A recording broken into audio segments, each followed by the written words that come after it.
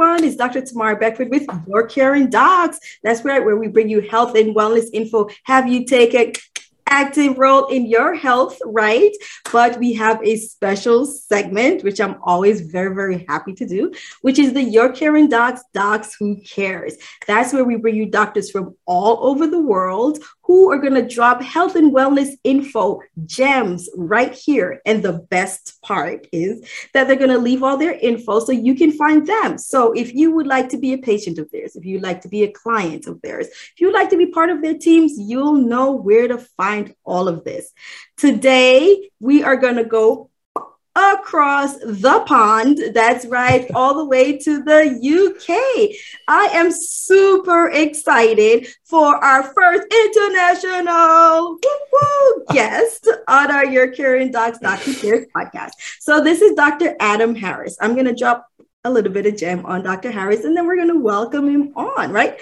So Dr. Harris, he has an MB, BS in medicine from the Imperial College of London, St. Mary's Hospital Medical School, right? So as with most of my docs, they don't really stop there. They go and get some more training and more knowledge. So after that, he decided to go to law school. So he has a law degree from Nottingham Law School. So now we have a Dr. Lawyer, right? And did he stop there? No. As I said, most of our docs get more and more training. So he decided that he wanted to help more people. And that in mind, he graduated from the Australian Institute of Professional Coaches, where he trained in life, leadership, and executive coaches, right? So with all of that knowledge, all of that gem, we are going to welcome on Dr. Adam. Welcome.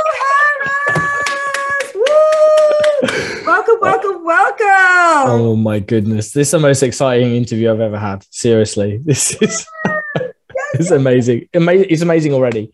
It's going to be even more amazing because you have so many gems and we are just waiting for all of this.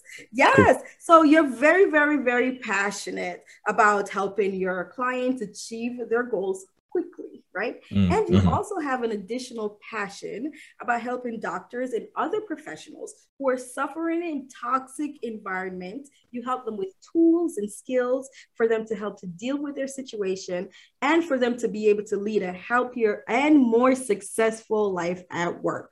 So with all of these skill sets, we're going to bring you on and we're going to ask you all of this because you do all of this through coaching. Coaching. Now, there are a lot of people who are listening to this. Some have heard about coaching, others haven't. And everyone is thinking about athletics, right? However, coaching goes beyond that. So give us a definition, like what is coaching? Well, firstly, thanks so much for having me. I'm super excited and you're just amazing. Thank you. It's a real honor. Anyway. I thought I'd root out a cheeky little definition, and the best one I could find, because there are a lot, people have different interpretations of what coaching means to them. But the Institute for Life Coach Training came up with this one that I think is pretty special. A professional relationship that helps people produce extraordinary results in their lives, careers, businesses, or organizations, helping them to bridge the gap between where they are now and where they want to be. And I think that's pretty good in a nutshell, really. Absolutely. Bridging the gap based on where you are now and where you want to be. So you see where you want to be. You just need help getting there. Yeah. And I think coaching just really expedites the process, so, and I'm as guilty as anyone, I could kind of say, I want to do this and it will take me years to get there. But if I think I really want to get there much more quickly, but I don't think I can manage that myself, get a coach. Coach can take you from A to B in a lot less time. Absolutely. And that's what you help do. Now, we know that with coaching, there are different aspects. And right now, there's also coaching that is done within the health field. And I think this is a little bit newer because why? Because we're just figuring out, right? So let's talk about health coaching and the benefits of it. So health coaching can be done by coaches who are not necessarily healthcare professionals, or it can be done by healthcare professionals. And really, you're looking at, so if it's bridging the gap from where you are now to where you want to be. So you have a goal in mind, and it's health related. So that may be, weight loss, smoking cessation, helping improve your mental health, getting off those medications, being diabetic and being reliant on medication and wanting to improve your sugar controls and so on. And you just don't seem to be able to get there off your own steam, and so, you have that health goal in mind that you share with your health coach, and they get you there in a much quicker time. And the beauty of having the coach rather than doing it by yourself is that you have in them an accountability partner. Absolutely. So, they will keep you on track. They will see you regularly, and every session that you have, they will set you some goals, some SMART goals for the next session. And, we all slip up. We all stuff, life gets in the way, right? So, it's like if you are my client, try and keep you on track gently, nudging, carrot more than stick. But I guess it depends on the client. If they say to you, I want you to be strict with me, fine, right. But yeah, it's it's achieving those health related goals in a timely way, and just transforming your life in much more quickly. And it's obviously shown its benefits, and it's shown its benefits in that, because there's so many people who might say, well, why do I need a coach? I mean, I can do this on my own. I want to say, we talk about diabetes. I want to improve my sugar numbers. I'm just going to stop eating blah, blah, blah. However, as you're mentioning, with a coach, it helps you from bridging the gap between A and B. The difference is that there are times when you just don't feel like doing it. Yeah. Yeah, sure. And that's where the coach helps you. So today you're enthusiastic, but what about next week? Yeah, that's true. Because, people don't necessarily bring their lives into the session with you, but there's stuff going on in the background, and we have to be mindful of that. And, I guess you could be any sort of coach and coach most things, because essentially a coach is helping you achieve your goals. But, I think if you're a health coach and you've got a healthcare background, that can be helpful. I mean, it may be that they don't have a clue about how they should improve their diet to achieve these things. And so if you have, some kind of knowledge as a nurse or a dietitian or a doctor, you can advise them on that as well. Absolutely. And then with coaching too, we realize that coaching for the health, we think about health and we think about solid numbers, and we think about solid diagnoses such as diabetes or high blood pressure. But there's also the well-being aspect of it. There's so much more than just that. And this is also an area where you thrive. So you coach and you help with personal and professional people. You help them with their well-being. Can you give us a little bit more about that? Yeah, sure. Yeah. Your techniques. And actually, an interest in this led me to set up a Clubhouse club with my friend, Dr. Darren Davidson, who's an orthopedic surgeon in Seattle. And in our rooms, our Clubhouse club rooms, we speak a lot about the different areas of wellness and well-being. And so anyone who's kind of been there will hear me talk a lot about, I have this kind of concept of you need a good bedrock of wellness and well-being. And then on the bedrock, you build a foundation, and the foundation is the more advanced skills.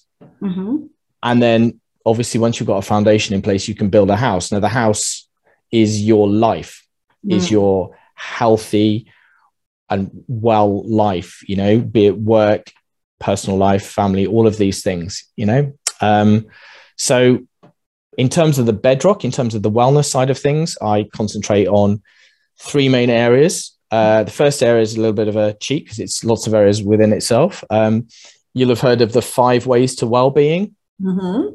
So staying connected with people, being active, giving of your time, not necessarily money, taking notice of being mindful, and continuing to learn. Right. So that's one area, but I kind of cheat a little bit in that as well, and just add in sleeping well and eating well, having meaning and purpose in your life.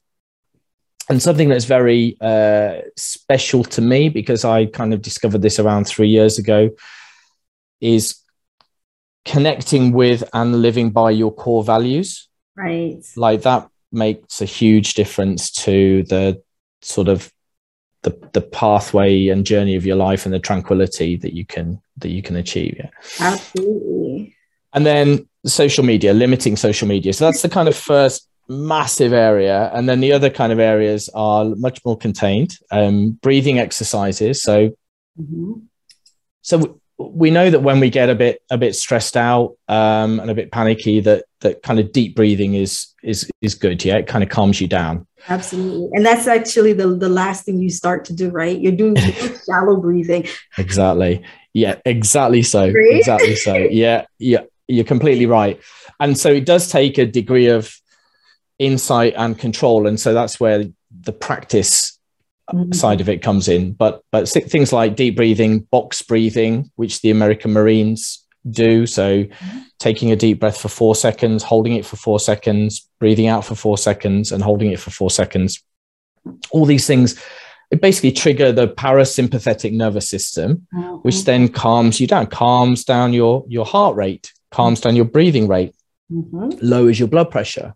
Absolutely. Helps with that kind of initial anxiety. So it's useful if you're stressed, panicky, angry, upset, just kind of, if you can check yourself. But it's just a great thing to do generally, you know? I mean, how many people do deep breathing routinely every day? No. So I don't. As a matter of fact, I think while we were just talking, I held my breath for 4 seconds. See the impact. Don't you feel better for it? Yes. So I've got an Apple Watch, right? A lot of people have Apple Watches. Other watches are available. And it has a meter on it that checks your oxygen levels. Right. Okay. Now we're aiming for like 99%, something like that, right? Yes, because we're such high achievers. well, yeah, that's true. I'd forgotten about that. Yeah, doctors, trying to get the highest score. But I mean, like people in general, we want to have like, really high 90s in our oxygen level. Absolutely. So I'll kind of like, I'll have been sitting around, not doing much, check it. And it's like 86%. How's that possible? Yeah. How have I not keeled over? Yeah. With 86% oxygen levels, right?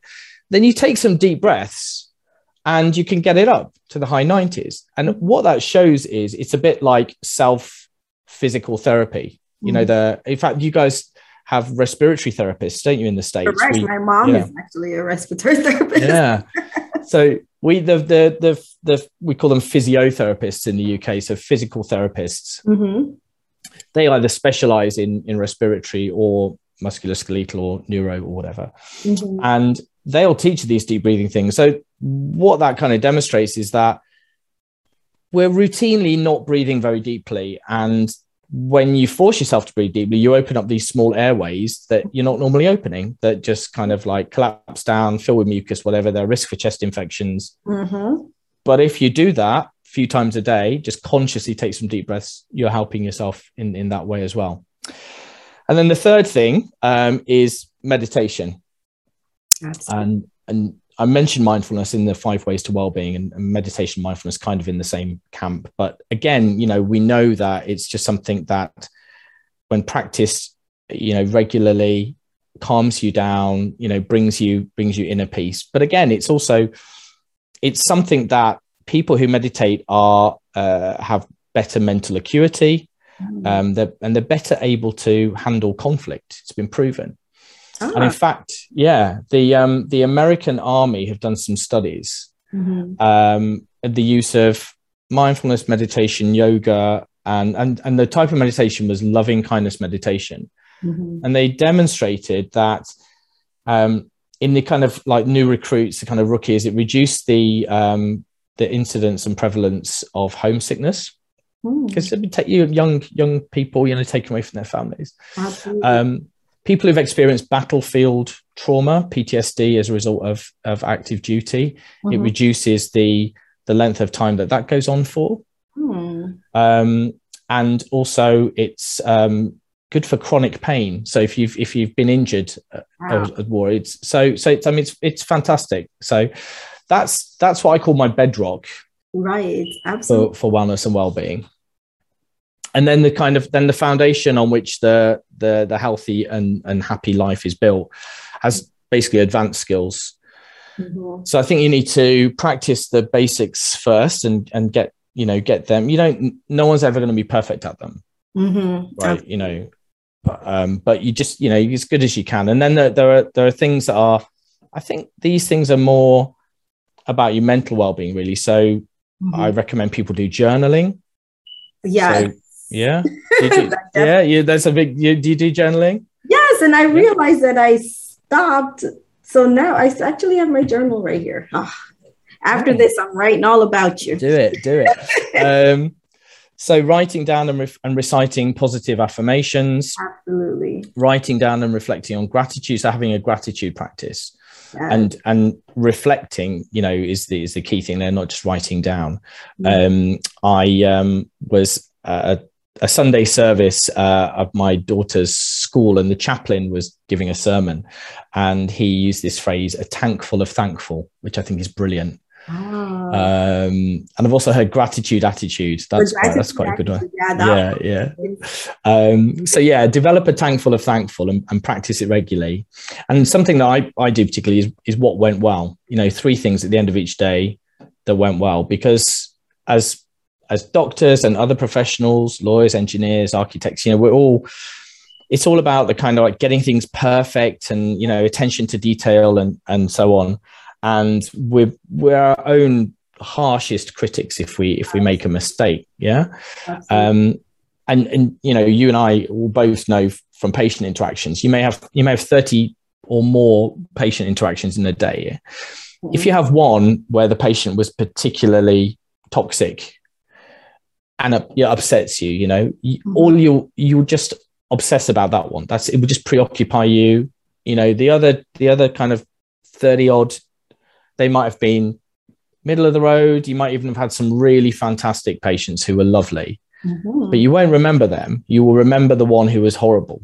Absolutely. Yeah. Yes. That's so prevalent. And as you, also discussed about like professionals and about our attention to detail and a little bit of perfectionism in that in our daily lives. I love the fact that you said that at the end of the day, you write down 3 things that went well, because we are very focused on what did not go well. Because we're always trying to improve, and we're in an environment where we're always told to, well, thank you for this, but can you do this better? Can you do that better for improvement? And that can weigh on you. Yeah, it really does. It's the culture that we're brought up in through medical school and then through being a junior doctor.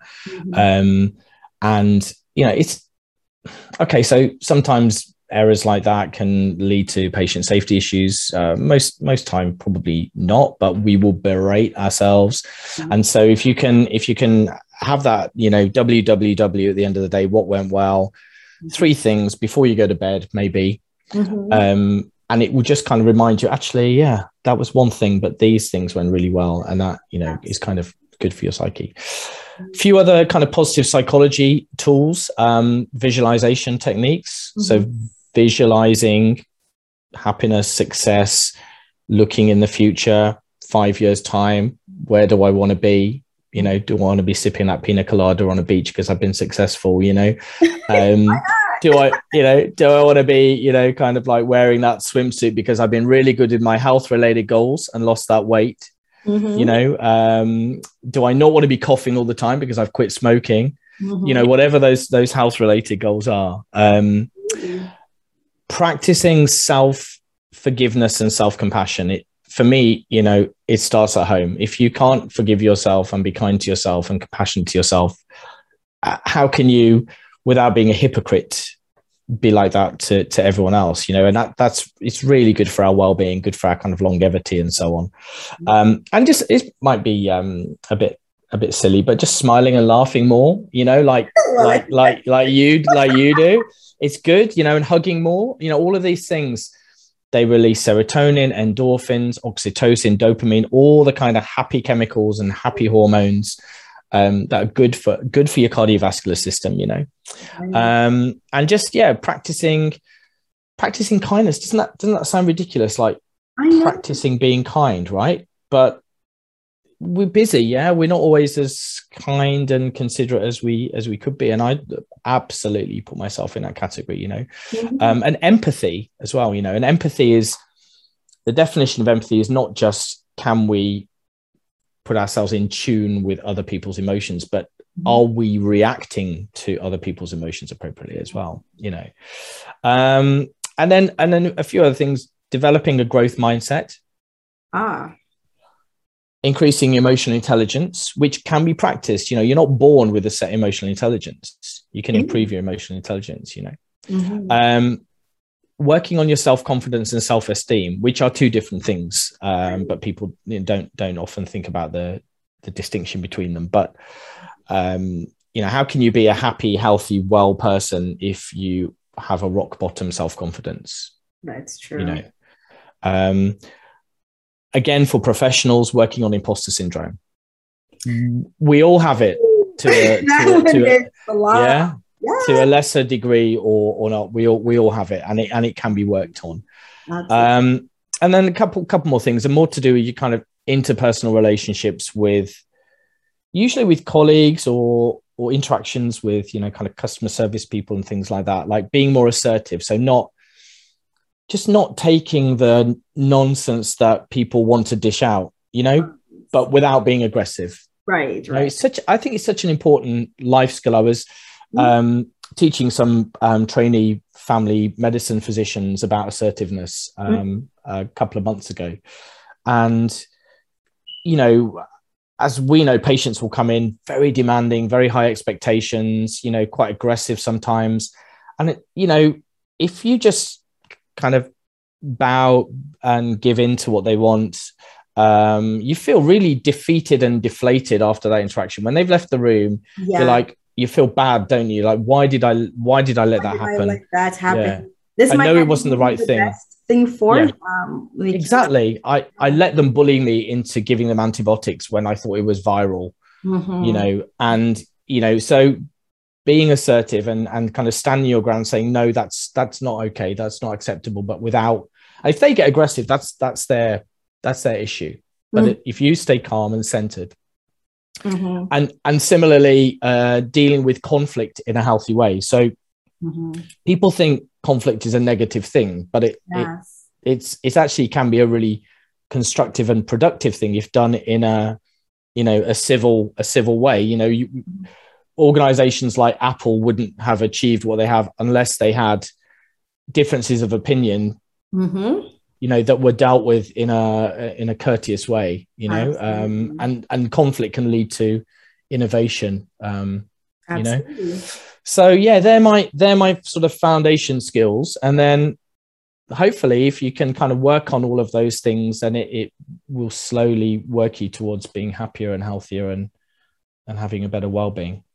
Absolutely. And, you know, I love the fact that you have it as the bedrock, and then you bring the different aspects as you build those foundations to build a house of wellness and happiness, right? So it doesn't just start with just the house.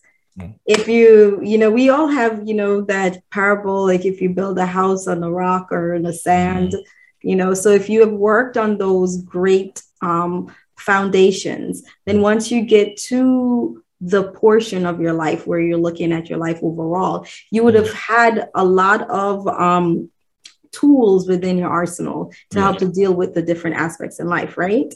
So dealing with the conflict, to dealing with the imposter syndrome, to dealing with giving in, dealing with self-compassion, which is so important because that's a part of us that, you know, we're very, very harsh, and a lot of us are very harsh on ourselves. Why? Not because that we're just mean, we're just trying to improve, but we're probably using the incorrect tools to do so. And maybe modeling on what we've seen other people in others do. And it's like, oh, that must be the way to do it, but actually, you know, it's wrong. Absolutely. And you know, with all of this, I think that we've gone through a lot today in helping others. But you know, we've learned how coaches can be beneficial. Coaches can be beneficial in the health, in improving your health. We've learned about how coaching can help with your well-being and the different techniques that you use in particular to help with your clients.